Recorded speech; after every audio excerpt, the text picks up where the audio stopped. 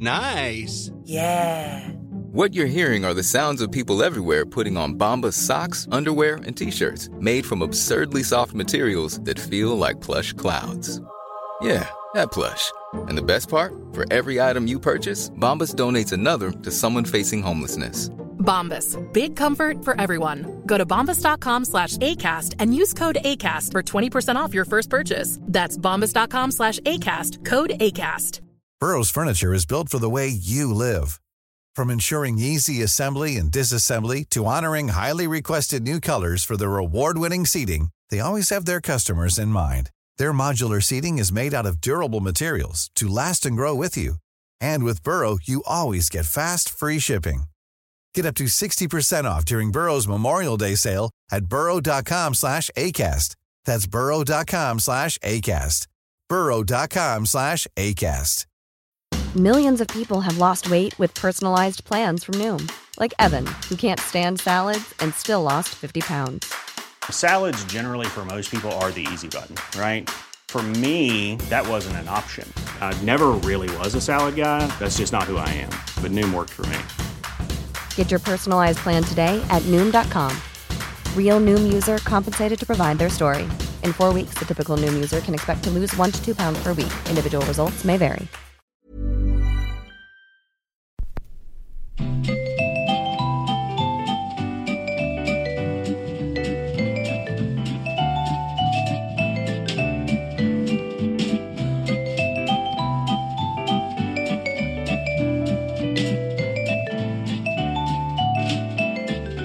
Edvard Bloms smörgåsbord.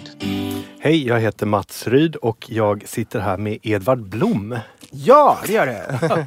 Berätta, hur har veckan varit? Jo då, det har varit öm som vin och öm som vatten. Virusen, de här dagisvirusen eller förskolevirusen som det heter numera, har ju fortsatt att härja i familjen. Nu är förkylningen nästan över, men har istället satt sig som en bihåleinflammation. Det har ju den fördelen att det inte smittar. Den nackdelen att det i princip inte går att behandla om den inte är alltför allvarlig. Och att det gör jäkligt ont i huvudet hela tiden. Men jag har tagit en tablett för första på många år. För jag brukar undvika sånt. Eftersom jag tycker levern ska liksom sparas så man kan dricka så mycket sprit som bara möjligt innan den dör. Inte slösa bort leverkapacitet på Panodil. Men idag har jag tagit en Panodil, så nu ska det nog funka i alla fall. Annars har det varit mycket husletande. Det blir ju mer och mer akut för oss att hitta en bostad. Och vi har faktiskt börjat skönja ljuset i tunneln. Jag kommer komma närmare in på det längre fram. Men det ser ut som vi faktiskt har ett objekt på väg nu. Men mer än så vill jag inte säga. Annars, jobbat på. Mest har jag varit pappaledig.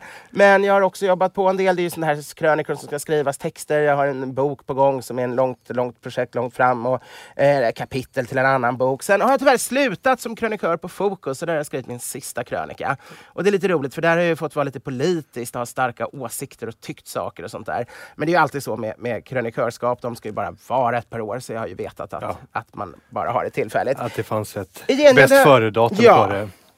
I gengäld har jag faktiskt börjat som gästprogramledare i Mix Megapol i Gry med vänner.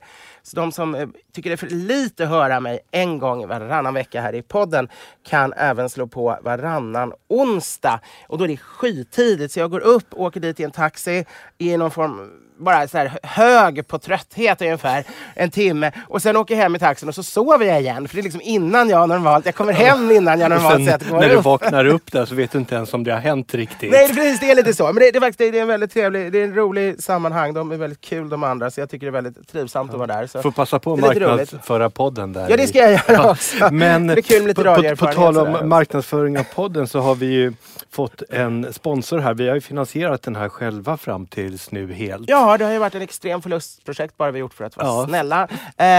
Men nu har vi fått lite pengar, det är jätteroligt. Och vi är väldigt glada över sponsorn som vi kommer att prata mer om. Det är mathem.se. Just det. Och det är ju en sponsor som vi verkligen använder oss av också. Som båda har en relation till sen tidigare. Det är inget tjafs liksom att man väljer någon som gör sega bilar. Som Dr. Schultz deosulor. Nej, precis. Drock och har Dralles Birkenwas.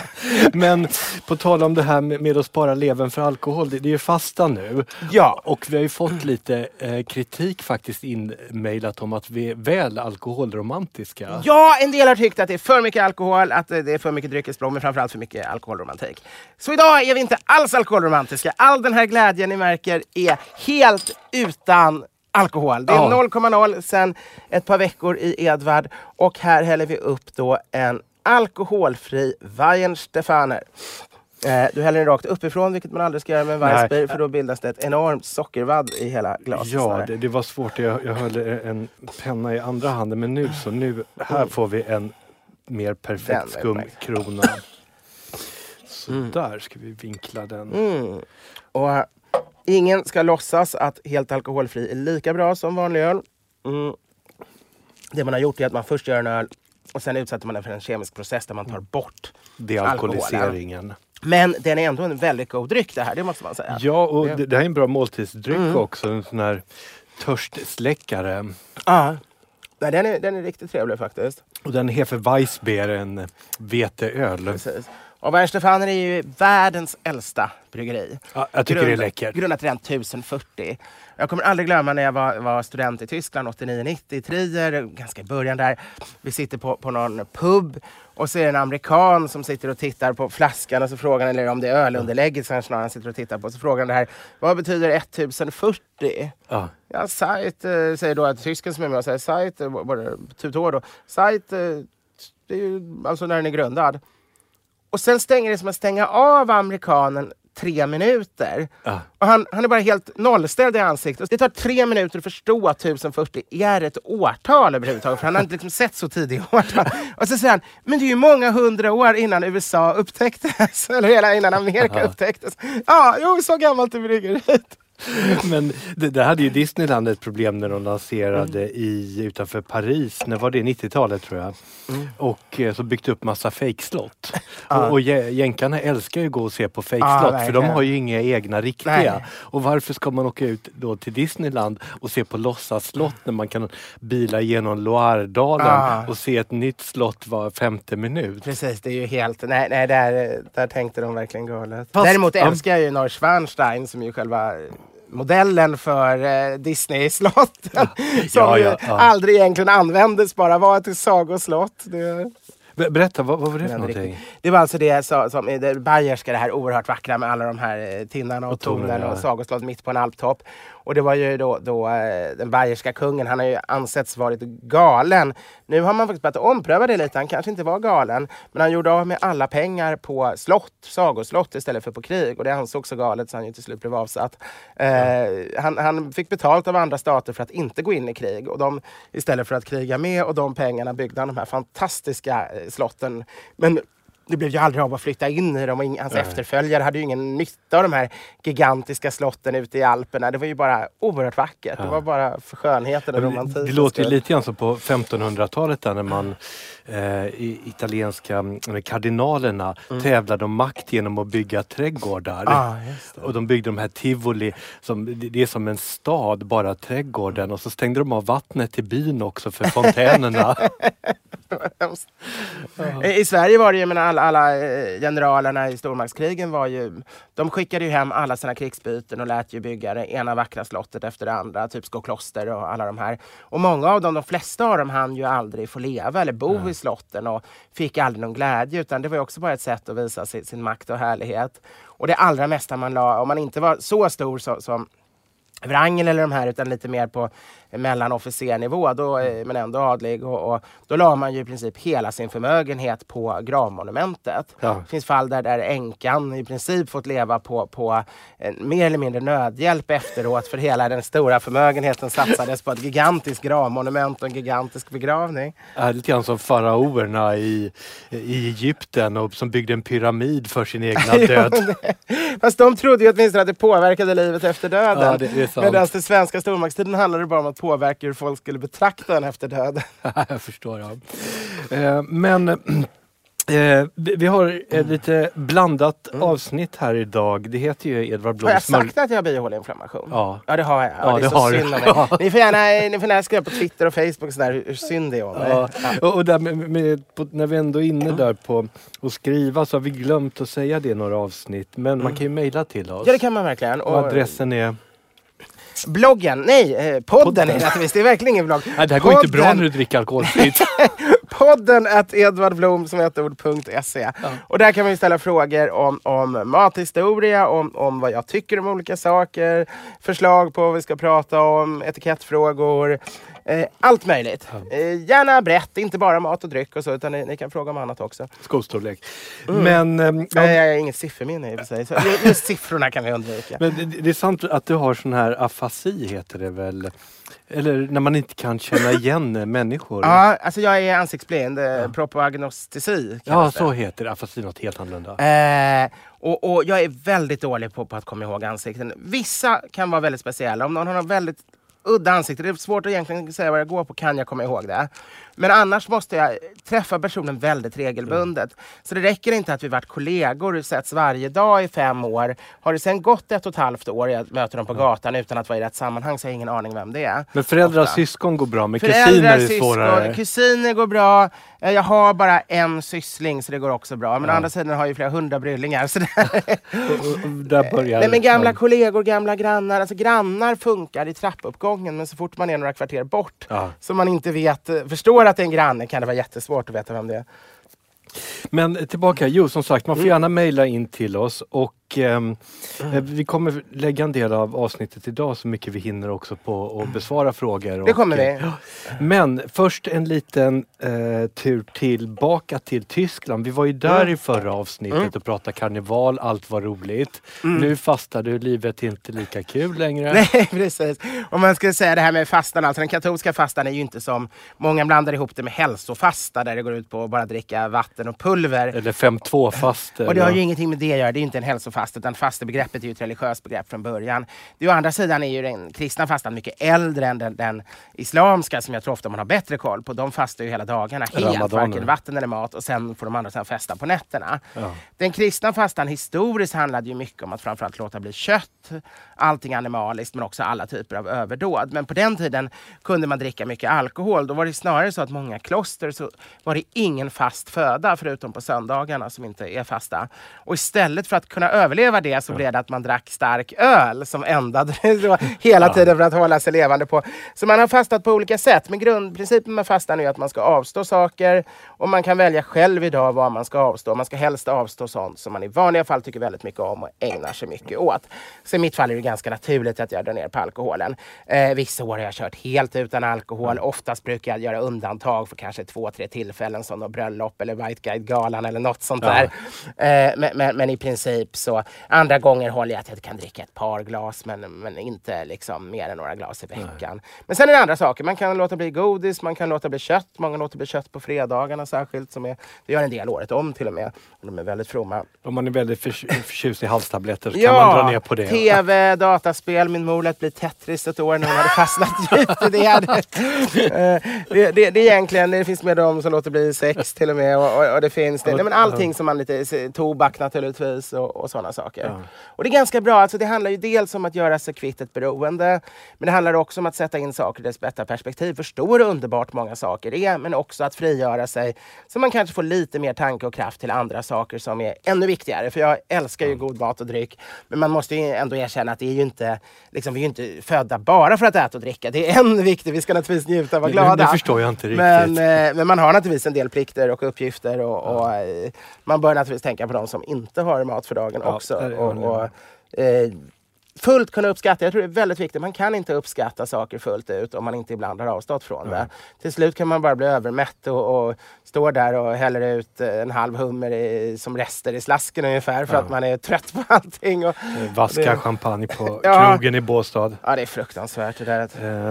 Men då, vi gör en liten tillbakadykning här och i och med att du inte får äta och dricka som du orkar så blir du frestad här istället med att memorera dina... Vi ska göra en topplista idag, eller hur? Ja, det ska vi göra. Och du har ju bett mig att välja min 10 topp på tyska maträtter. Ja. Och eftersom jag är otroligt dålig på att begränsa mig, alltid varit.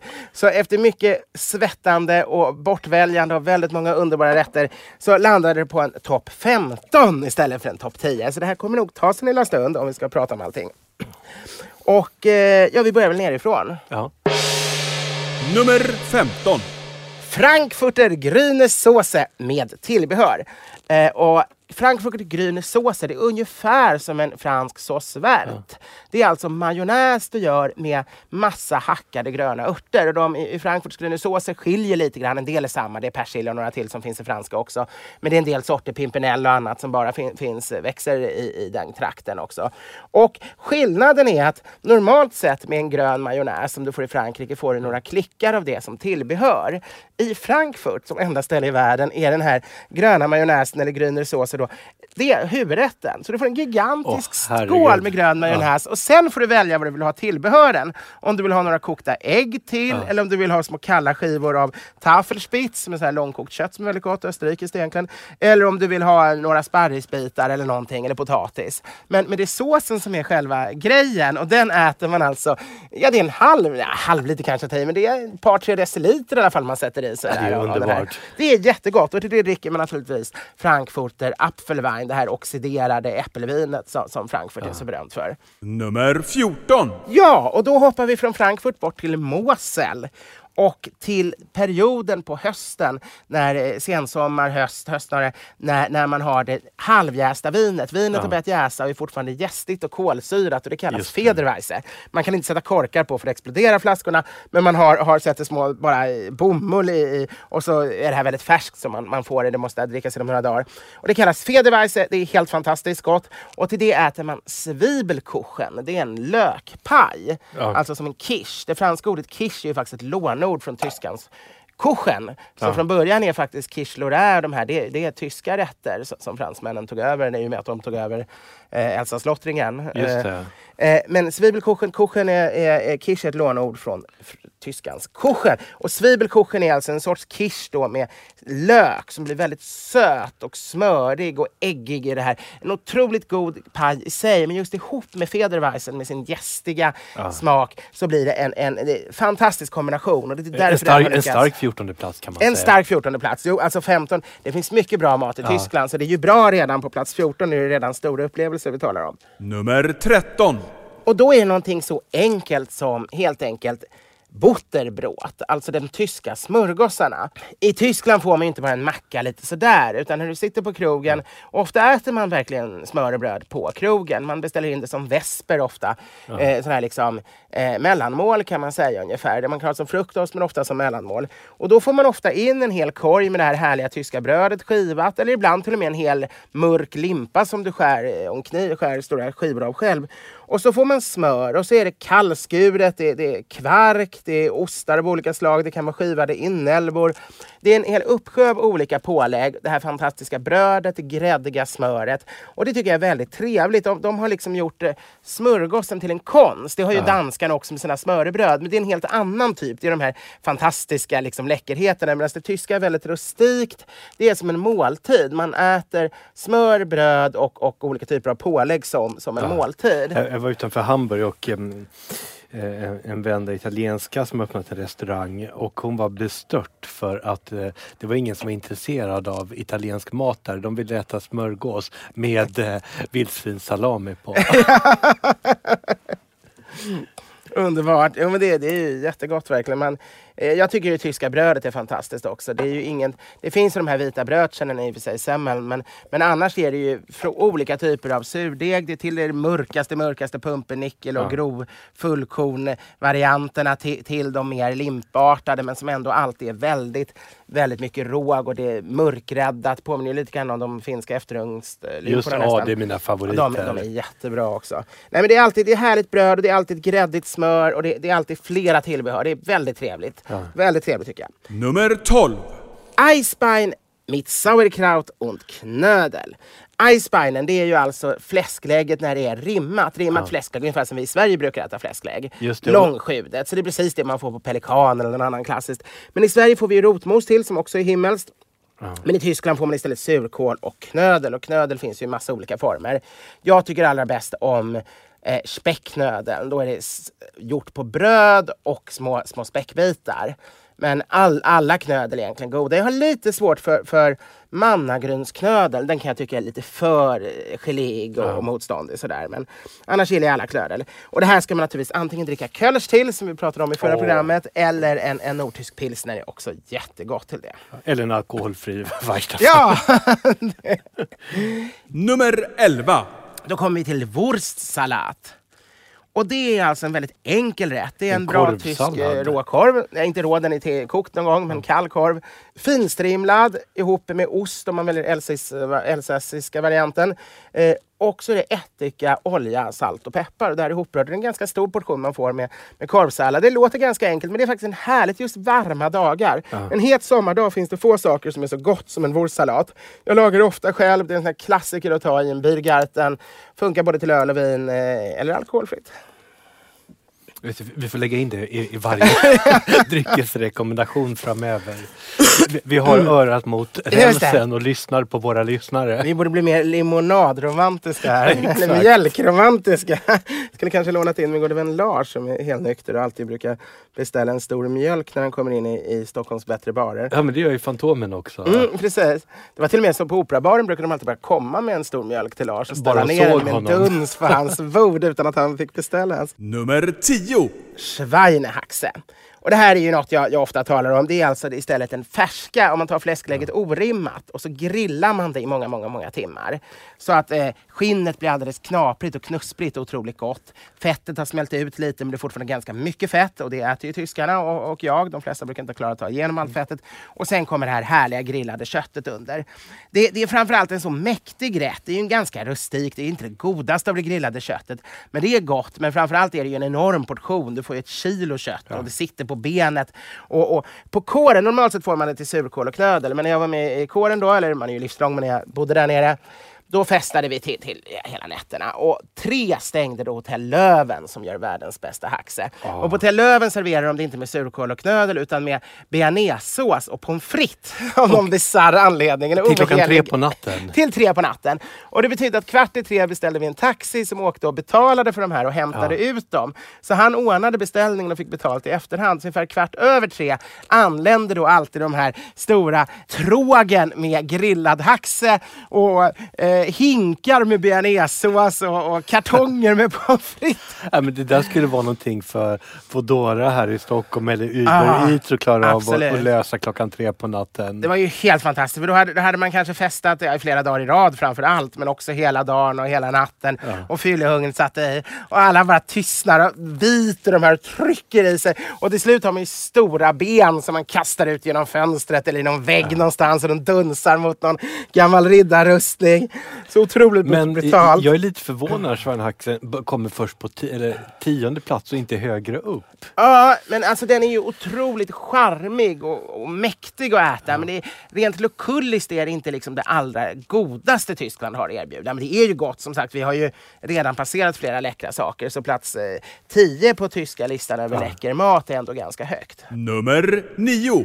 Det är romtopf, det är alltså en efterrätt. Någonting jag älskade redan som barn. Så fort man kom till Tyskland på bilsemester köpte man en stor glasburk. 80% i strårom hade man köpt på färjan. Och så hällde man i strårom, lite socker. Och överallt när man sen åkte så blev det... Man köpte hallon, man köpte persikor, man köpte aprikoser, man köpte alla äpplen. Alla typer av frukt och bär. Och så fyllde man på den här.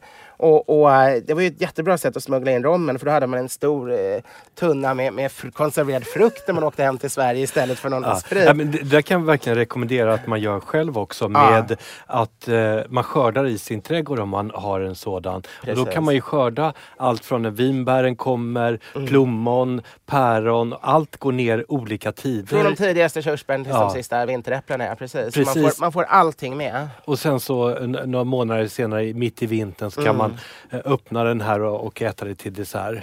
Det är fantastiskt gott. Man kan ju tänka sig innan det fanns konservteknik och frysar och så. Då var det här verkligen enda sättet man kunde äta frukt och bär vintertid. Nummer 8. Käserspätzle. Det här är ju en väldigt enkel rätt. Det är alltså hemgjord pasta. Men jag tror det är Württemberg som det kommer ifrån från början. Och det är alltså äggnudlar som man gärna gör själv. Går att köpa färdiga också, men traditionellt gör man dem själv med bara vatten, ägg, vetemjöl. Ner i saltat vatten. Det blir en ganska lös, äggig pasta. Och den river man massa ost över som smälter. Och det här tycker jag är otroligt gott. Det är godare än bara vanlig spaghetti med pasta för att den är så mycket med ost. För att den är så mycket lösare, Käserspätzlen.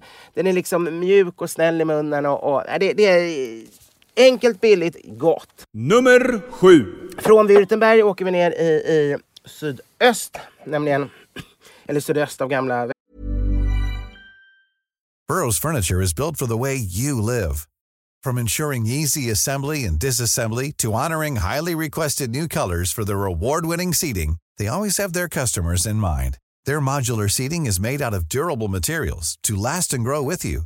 And with Burrow, you always get fast, free shipping. Get up to 60% off during Burrow's Memorial Day sale at burrow.com/ACAST. That's burrow.com/ACAST. burrow.com/ACAST. Since 2013, Bombas has donated over 100 million socks, underwear, and T-shirts to those facing homelessness. If we counted those on air, this ad would last over 1,157 days. But if we counted the time it takes to make a donation possible, it would take just a few clicks. Because every time you make a purchase, Bombas donates an item to someone who needs it. Go to bombas.com/ACAST and use code ACAST for 20% off your first purchase. That's bombas.com/ACAST, code ACAST. Many of us have those stubborn pounds that seem impossible to lose, no matter how good we eat or how hard we work out. My solution is PlushCare. PlushCare is a leading telehealth provider with doctors who are there for you day and night to partner with you in your weight loss journey. They can prescribe FDA-approved weight loss medications like Wegovy and Zepbound for those who qualify. Plus, they accept most insurance plans. To get started, visit plushcare.com/weightloss. That's plushcare.com/weightloss. Tyskland i alla fall, ner i södern, till Bayern. Ja. Nämligen bayersk anka med rödkål. Det är ju något av Bayerns nationalrätt, det är ju anka. Och hur tillagar man den? Man tillagar den kanske inte lika raffinerat som fransmännen gör, men den är i princip stekt och sen långstekt i gryta med lågt vatten eller i ugn. Och så är det knödel och brunsås och massa rödkål till, det är det viktiga. Nummer 6. Så är vi tillbaka i Baden och då är det badisk Schneckenrahmsüpple. Det är alltså de här små vita vinbergssnäckorna som ju just heter vinbergssnäckor för att de älskar ju att förstöra vinodlingarna. Och då vinner på sniglar? Ja, de här små vita snäckorna då, sniglarna, har man alltid plockat bort för att rädda vinet. Men dessutom så har man ju då kunnat äta dem. Och det godaste sättet att äta då är inte bara escargot, är ju trevligt med vitlök och smör. Men det godaste man kan göra det är att göra den här fantastiska soppan de gör. Ihop med grädde och vitt rislingvin och örter och de här sniglarna. Det är ett perfekt sätt om man ännu inte känner sig mogen att äta sniglarna hela som de är. För här är de ju finhackade och blir bara en del. De bidrar med smaken. Men det blir inte det här gummiartade konsistensen som en del kan ha svårt för. Nummer 5. Vi stannar kvar i Baden. Vilt är väldigt populärt i Baden. Baden är där det finns mest Michelin-krogar på landsorten i Tyskland. Det är lite av det kulinariska centrumet skulle jag säga. Och de är väldigt bra på vilt och de är framförallt väldigt bra på hare. Så vi väljer en stekt hare, en hasenpfeffer. Och haren serveras ofta med lingonsylt och sås, spätzle. Och är väldigt, väldigt god. Och till det dricker man spätburgunder, alltså det som kallas Pinot Noir i andra länder och som var Goethes favoritvin. Det är en vinnande kombination. Sitta på ett av de här underbart romantiska värdshusen ute i Vinbergen, på landet. Serveringen har alltid folkdräkter och det här underbara vinet som flödar och den härliga, mustiga haren. Jag tycker väldigt mycket om kanin också. Men hare och kanin är ju helt olika. De är helt olika djur och kulinariskt helt olika smak. Det är betydligt mer vild smak i haren. Mörkt och kraftigt. Nummer 4. Då är vi i Bayern igen. Och det är en ganska enkel rätt. Det är nämligen Oberpasta med bretzle. Ja, bretzle är inte så enkelt. Det är alltså de här stora kringlorna. Just det. Och det är ju en lång tradition. Från början var det ett votivbröd, alltså hade en religiös funktion. Skådebröd? Ja, en sorts skådebröd av religiös form.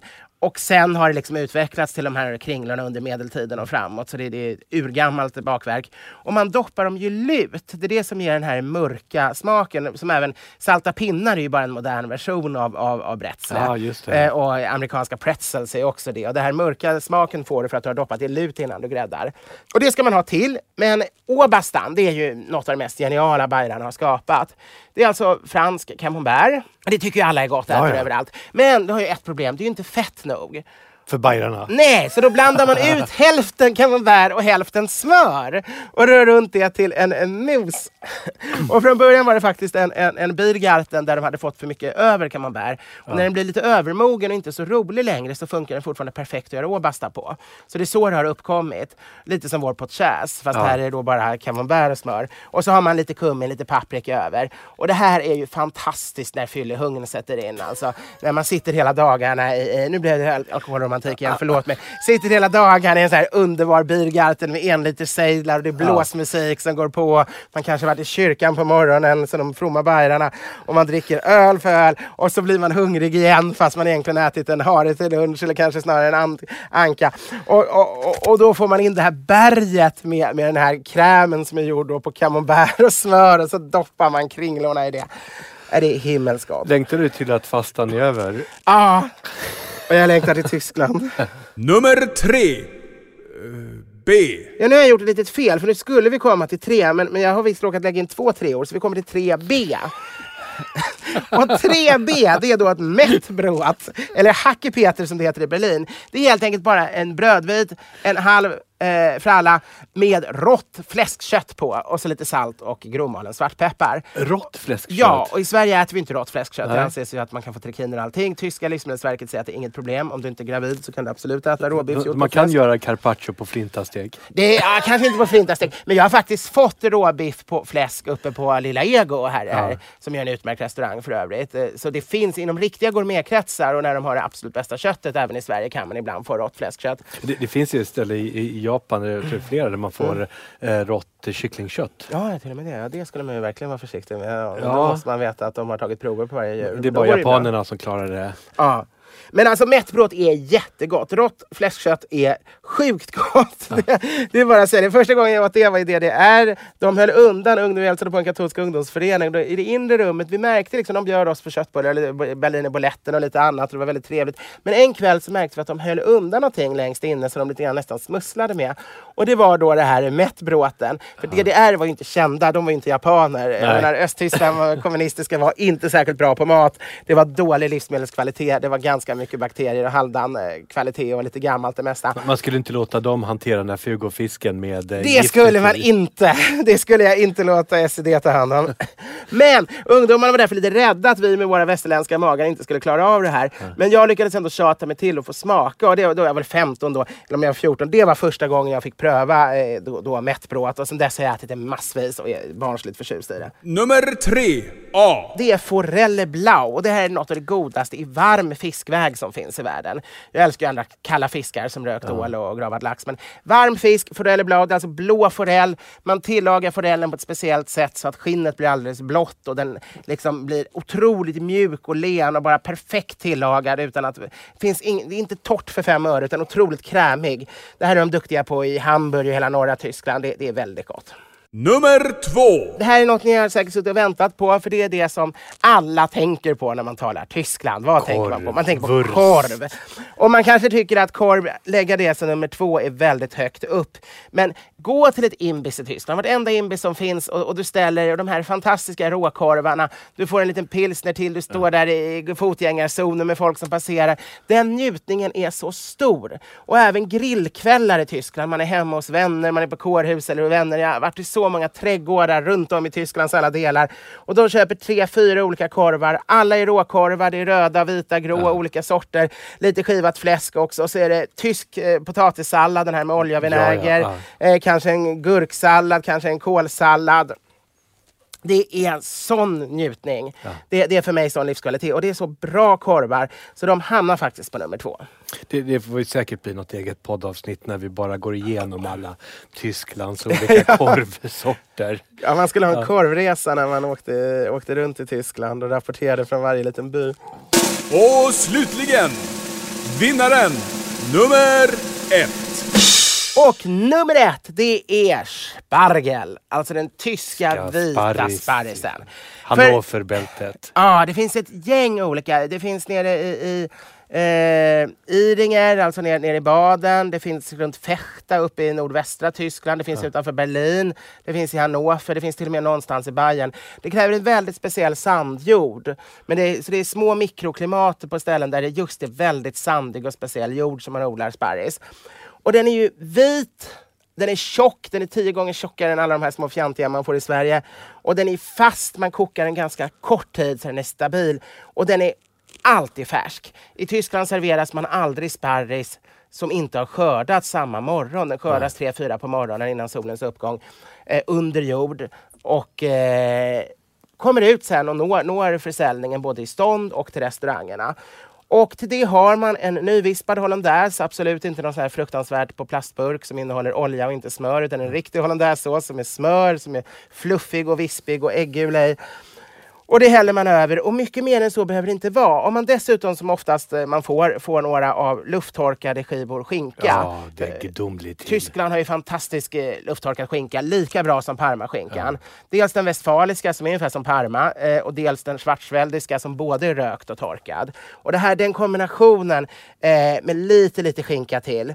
Sen är det en del som drygar ut med potatis, men det skulle jag säga bara för man inte har råd med nog mycket sparris. Om man tar 1 eller till och med 1,5-2 kilo sparris så blir man ju proppmätt. Och så får man ta ett par nya sås. Man får beställa in extra sås någon gång, ännu en snipa och hälla över. Och det här är så himmelsgott så det slår faktiskt allt det andra. Vi har talat om alla de här stora kötträtterna, men det är den vita och en vegetarisk rätt. Det är en vegetarisk rätt faktiskt, för skinkan är god till men den är inte nödvändig. Men det är ju snart sparristid också. Ja, jag går och längtar.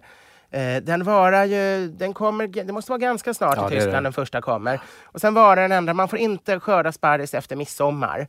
Men sista veckorna före midsommar är redan lite sent, då har den redan tappat rätt mycket. Men efter midsommar då är det lagen säger att då... Ja, man vill ha den nu i mars, april.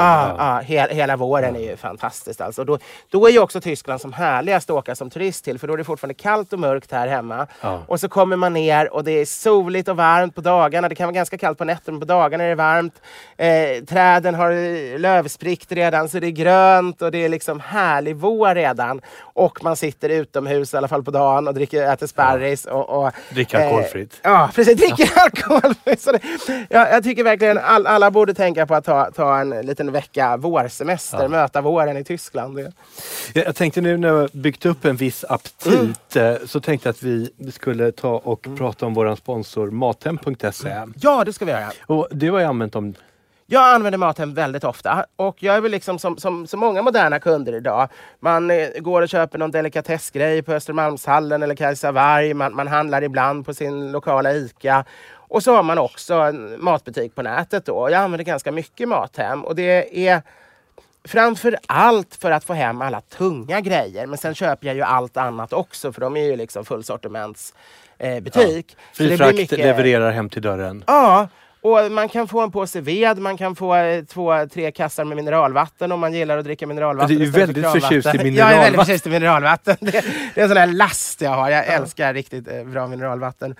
Och sen all sån här mjölk och blöjor till barnen, alltså bröstmjölksersättning, blöjor, allt sånt där som man ska ha som går åt stora mängder är ju jättefil och äppeljuice i 3 liters tetror till min hustru.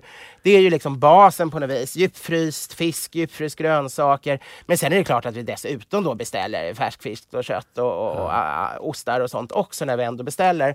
Så vi beställer ganska ofta och då är det ganska, när vi beställer blir det ganska stora. Det blir väl en 5-6 kassar som kommer hem för det är ju sånt man aldrig skulle kunna bära. Vi har ingen bil så annars orkar man ju bara ha 2 små plastkassar. Mer får man ju inte hem. Jag använder Mathem främst när jag ska till landet och så lämnar man Stockholm på fredagen, rusning och ska man då stanna vid ett stort ICA liknande och handla så går jag 1,5 timme. Och då får jag leverans till kontoret på eftermiddagen och så bara ställer i kylen och sen så åker vi direkt upp. Ja, då vinner du en timme varje gång. Ja. Det är ju faktiskt fantastiskt. Men så måste jag också säga, jag är så otroligt förtjust i bläckfisk. Ja, och det är underbart. svårt att få tag på en hel bläckfisk. Ja, Och det kan man få. De har 1,2 kilo och så får man en... Åh, bra. Det är bara Hötorgshallen annars tror jag som man kan få. Det är inte alltid de har. Jag såg här nu, jag var på invigningen på Italy i veckan. Det här nya italienska stora stället på Biblioteksgatan. Just det. De hade en bläckfisk där. Jag får gå dit och köpa den. Ja, härligt. De har mycket kul grejer och det blir lite annat sätt att handla. Man sitter, men det går ganska snabbt säkert när man har gjort det några gånger, för då kan man ju se de gamla listorna vad man har tagit. Då ska man klicka i alla de här standardgrejerna. Sen kan man gå och leta efter lite mer roliga grejer också. Och för alla som vill prova Mathem så kan ni använda koden smörgåsbord 200 så får ni 200 kronor i rabatt. Det är ju fantastiskt. Första kul. köpet. Ja, men vad bra. Smörgåsbord 200. Ja. Nu ska vi gå raskt över på... Vi ska ta en klunk alkoholfri öl först. Ja, här fyller på lite. Nu kommer det rakt ovanför igen. Ja, då tycker jag vi gör det. Och då kan vi säga här till radiolyssnarna att det är alltså Weihenstephaner, alkoholfri. Hefeweißbier. Och det är en bild på det bayerska stadsvapnet. Med lejonen som håller det här vackra fyrfärgiga stadsvapnet. Ser ungefär ut som de vanliga Weihenstephaner, så man får akta sig så man inte tar fel. Ja, det får man göra. Så. Tänkte höra här, vi har lite lyssnarfrågor. Och här har vi en lyssnare, Filip, som har besökt den härliga gamla klenoden Östra station som du älskar. Och var brukar du vara belägen när du besöker Östra station? Har du något speciellt bord som du brukar ta sikte på när du anländer? Nej, jag har faktiskt inte något självklart stambord. Vi har nog suttit vid samtliga bord i lokalen med det här laget, tror jag. Det beror lite grann på när man kommer. Det handlar ju om att det ska vara lediga bord om man inte har bokat. Så vi låter oss väl oftast placeras. Men ibland, får jag välja helt själv, då gillar jag att sitta alltså fönstren mot KTH till. Vid något av de borden, där trivs jag nog allra bäst. För då har jag lite uppsikt över hela lokalen och ser alla de här. Det är ju så vacker 30-talsinredning, originalinredning. Så jag vill gärna liksom ha utsikt över hela lokalen. Ja, så ska ni göra en Edvard på Östra station så sitter ni vid fönstren ut mot KTH. Jag tänkte här, vi har en lite längre och lite mer komplex lyssnarfråga. Och det är om vi kunde guida igenom en middag med alla koder som behöver uppfyllas. Oj, är det? Där kan vi börja med en liten delfråga först. Det är det här frågan, behåller gästerna skorna på? Jag skulle säga det där är svårt i Sverige. För att traditionellt har man ju alltid haft skor i västerlandet inomhus. Och det hade man i Sverige också. Och sen kom den här nya informaliteten på 60-talet.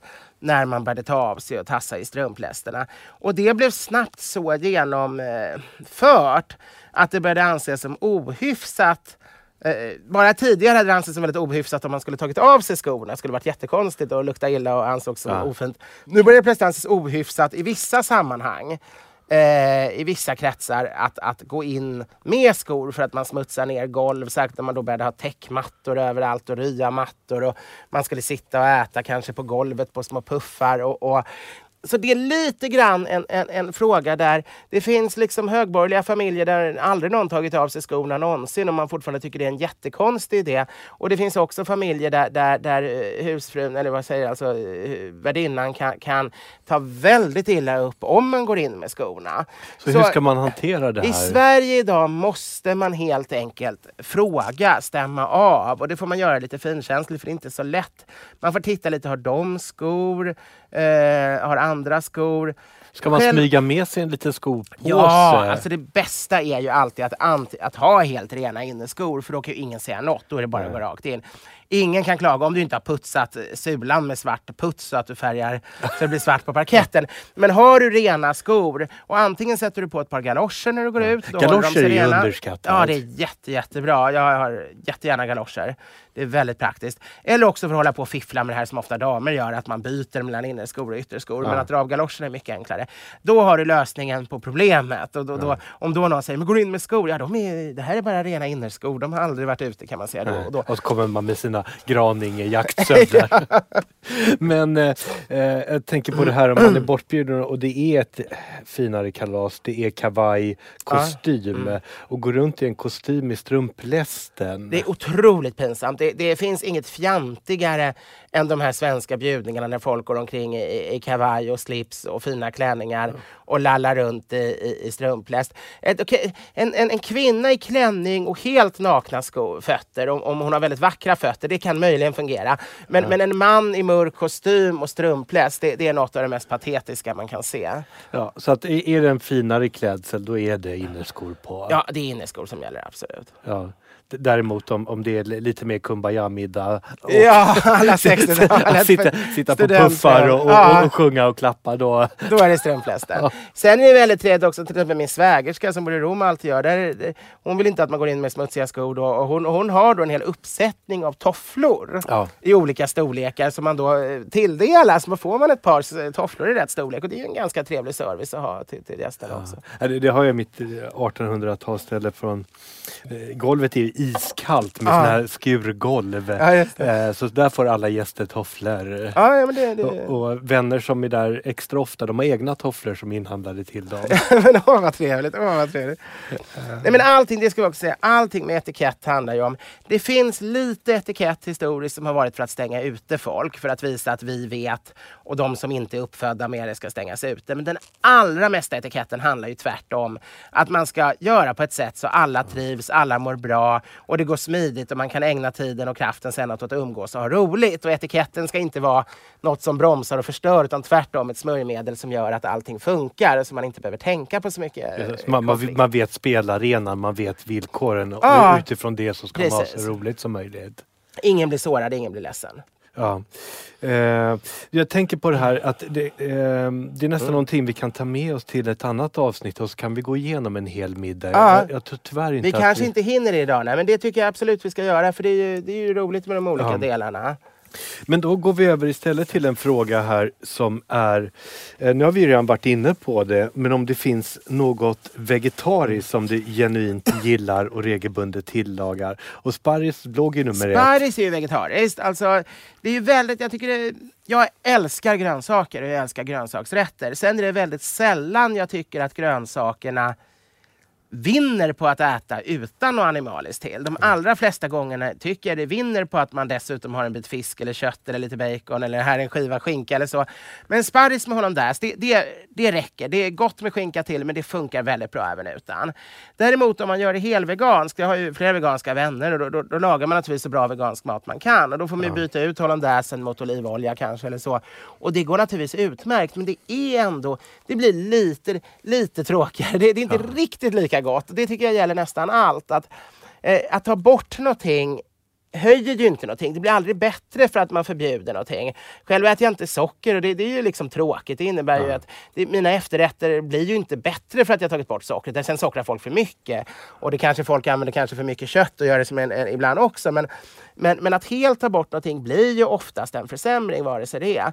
Så att det finns jättemycket goda grönsaksrätter, det är helt fantastiskt. Men de allra flesta vinner på åtminstone smör eller grädde eller lite ankflott. Eller att ha någonting som är inte veganskt och kanske ofta inte ens vegetariskt. Det där har ju varit en trend i Stockholm senaste åren med restauranger där man istället för att ha kött som en huvudråvara har det som en krydda till grönsakerna. Precis. Agrikultur tycker jag är väldigt duktiga på det.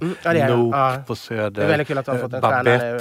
Det är väl värt. Ja, jätteroligt att de fick en stjärna. Ja, jättekul. I Guide Michelin.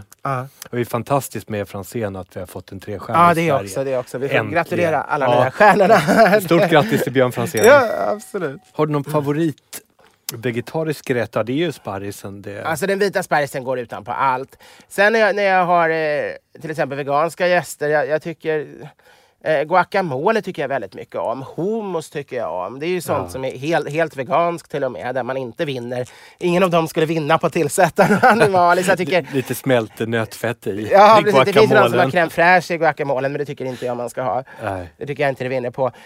Så kronärtskocka tycker jag är jättegott. Det tycker jag är en väldigt bra rätt också. Men sen aubergine älskar jag. Men aubergine, då vill jag ju... Den steker oftast bara i olja och vitlök. Då är det vegetariskt. Men ibland vill jag ha lite mozzarella på eller så. Och då är det ju vegetariskt men inte veganskt. Men jag tycker jättemycket om, jag är ungefär som tyskarna. Man tror att tyskarna bara äter kött, men de äter jättemycket grönsaker. Ja. Och jag är lite likadant faktiskt. Jag älskar kött, men jag älskar också grönsaker. Men oftast vill jag ha lite fisk och kött också. Jag vill oftast inte bara ha grönsaker. Det är väl egentligen bara den vita sparrisen jag tycker är en huvudrätt på det viset att den helt klarar sig på egen hand. Ja. Och ost naturligtvis. Det är ju inte veganskt, men det är vegetariskt. Ja. Ostbrickor är ju, det slår ju allting. Det är ju min riktiga favoriträtt, alla kategorier. Men här också, hur kan man tacka nej till mat som världen har förberett? Alltså det är ju oerhört viktigt att man i förväg, och där jag glömmer det själv ibland, det är jättepinsamt för jag har ju då mina dieter, jag har ju ganska strikt diabetesdiet och ska både för vikten och för diabetesen ska jag låta bli socker och kolhydrater och mjöl och potatis och grejer. Och har man då glömt att säga till om det ska man ju säga till en vecka innan, ibland blir det att man hör av sig några timmar innan och då har de ju redan börjat förbereda, det är jättepinsamt. Men det allra värsta är om man först kommer dit och inte har sagt något och tror det är artigt och inte säga något. Och sen sitter man där och kan inte äta maten. Så om det är så strikt, om man har en allergi så det inte går, eller någon religiös matregel eller är stenhård vegetarian eller något, då måste man ju säga till i förväg. Och man ska påminna varje gång, för folk har så många vänner, de kommer inte ihåg att just du följer Montignac, eller just du är vegetarian, eller just du äter fisk men inte kött, och den tredje är allergisk mot celler. Utan det här ska man påpeka innan, då blir det så mycket lättare.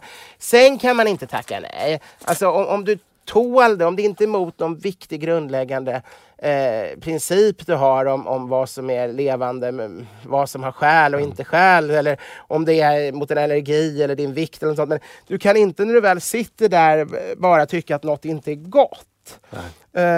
Om du inte tycker det är gott, det är inte skäl nog. Och om det inte, enda grunden att inte äta för att det inte är gott är om du verkligen inte kommer kunna behålla det. Nej. Om det är på den nivån som vissa har med lever, att de faktiskt kommer få upp det, då får du försöka gömma bort det i fickan eller något när världen är ute i köket och låtsas äta. Ja.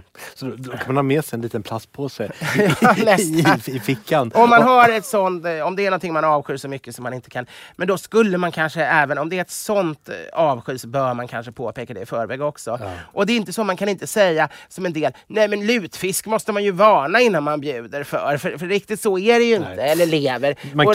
Man kan ju berätta om man ska ha en surströmmingsskiva. Surströmming kanske är där man bör varna, men jag tycker både lever och lutfisk och sånt kan man faktiskt förvänta sig kan dyka upp. Ja. Och mat kan vara väldigt varierande, och man ska äta det som är på bordet om man inte har någon väldigt stark skäl att inte göra det. Det har ju blivit ett enormt problem för konferenshotell och liknande i Sverige. Att innan så kanske det var 200 deltagare. 3 stycken hade en kostrekommendation som de var tvungna att följa. Nu kan det vara upp mot hälften.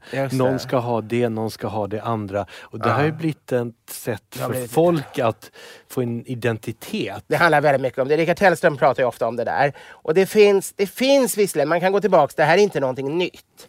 1700-talet hade man alltid en liten minibuffé för att man ansåg att folk hade olika dieter, deras kroppar behövde olika typer av mat. Det har ju hela Asien med yin yang, varm och kall mat. Jag som tjock och som svettas och rödbrus får inte vissa rätter.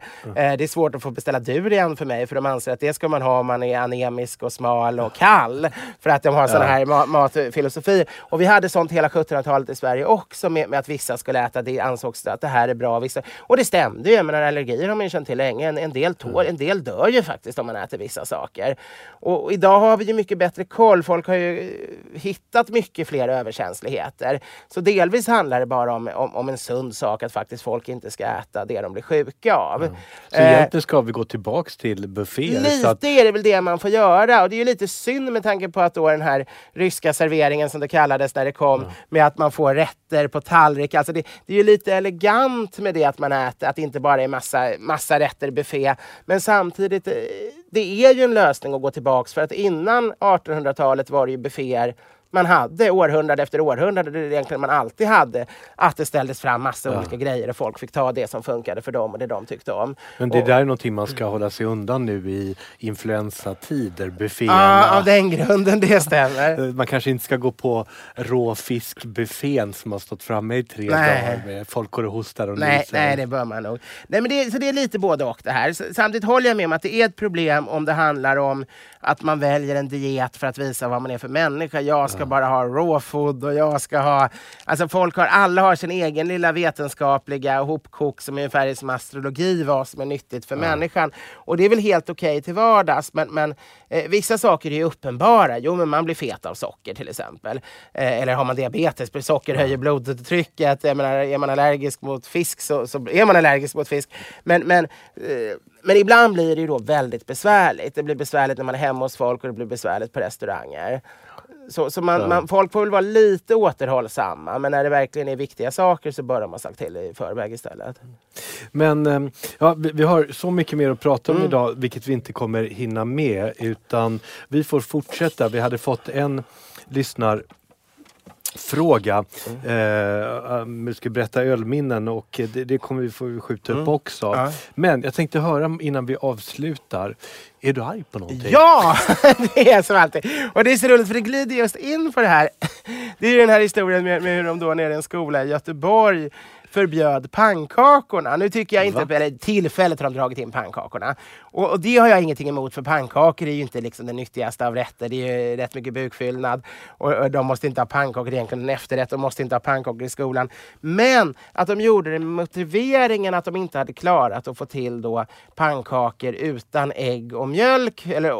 Och vetemjöl, för det är ju bara de 3 ingredienserna alla de kan vara allergiska mot. Och de hade inte lyckats, det funkar inte längre med leveransen av då allergifria pannkakor. Och motiveringen var då okej, sen har de sagt men det blev leverantören kunde inte göra det var ditt. Men det de gick ut med som motivering att de då drog in pannkakor tills vidare överhuvudtaget, det var att det skulle vara orättvist om alla andra fick pannkakor och några inte. Så enligt principen, det är bättre om alla får lida än om bara 5 får göra det. Så skulle ingen få äta. Det som jag skrev på Twitter, det är liksom som en parodi på kommunism. Och drar man den till sin spets, jag vet redan, alltså de som jag känner en som jobbar med just leverera skolmat. Många skolor har helt släppt både blodpudding och fläsk för att det ska vara halal för alla. Och det är ju helt absurt. Alla ska avstå för fläsk för att 5% eller 10% har en religion där man inte får äta fläsk. Om sen alla ska avstå gluten, alla ska avstå ägg och mjölk för man är allergisk, alla ska avstå socker för att det finns diabetes. Fisk kan man vara allergisk mot. Vegetarianer äter inte kött. Till slut är du nere på en minsta gemensamma nämnare där jag vet inte vad man ska servera. För alla grönsaker och frukter kan man vara allergisk mot och allt kött funkar inte för vegetarianer. Till slut blir det liksom någon konstigt korn eller något som är det enda alla får äta. Och just den här principen då, att det är bättre om alla är ledsna. Om ingen... Alltså, jag äter inte socker, men jag kan ju ändå glädja mig när jag ser andra äta bakelser, att de blir glada åt det. Det är ju helt sjukt om jag skulle missunna dem. Det är ju det mest ogina som finns. Jag förstår att det upprör. Glädje är inte att jämföra. Glädjen är inte att ha lika som alla andra. Glädje är det man har. Om jag bor i en trevlig liten torp, så är det lika trevligt även om grannen råkar äga ett 50 miljoner slott med swimmingpool. Då kan jag tänka vad kul att han har en swimmingpool, trevligt att han har ett slott. Mitt torp blir inte sämre för att han har ett slott. Och det är samma sak.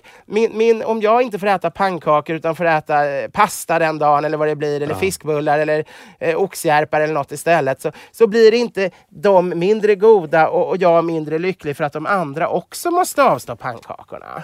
Jag har lösningen på det här. Vi får leva på luft, vatten och sparris. Det får vi göra. Skål!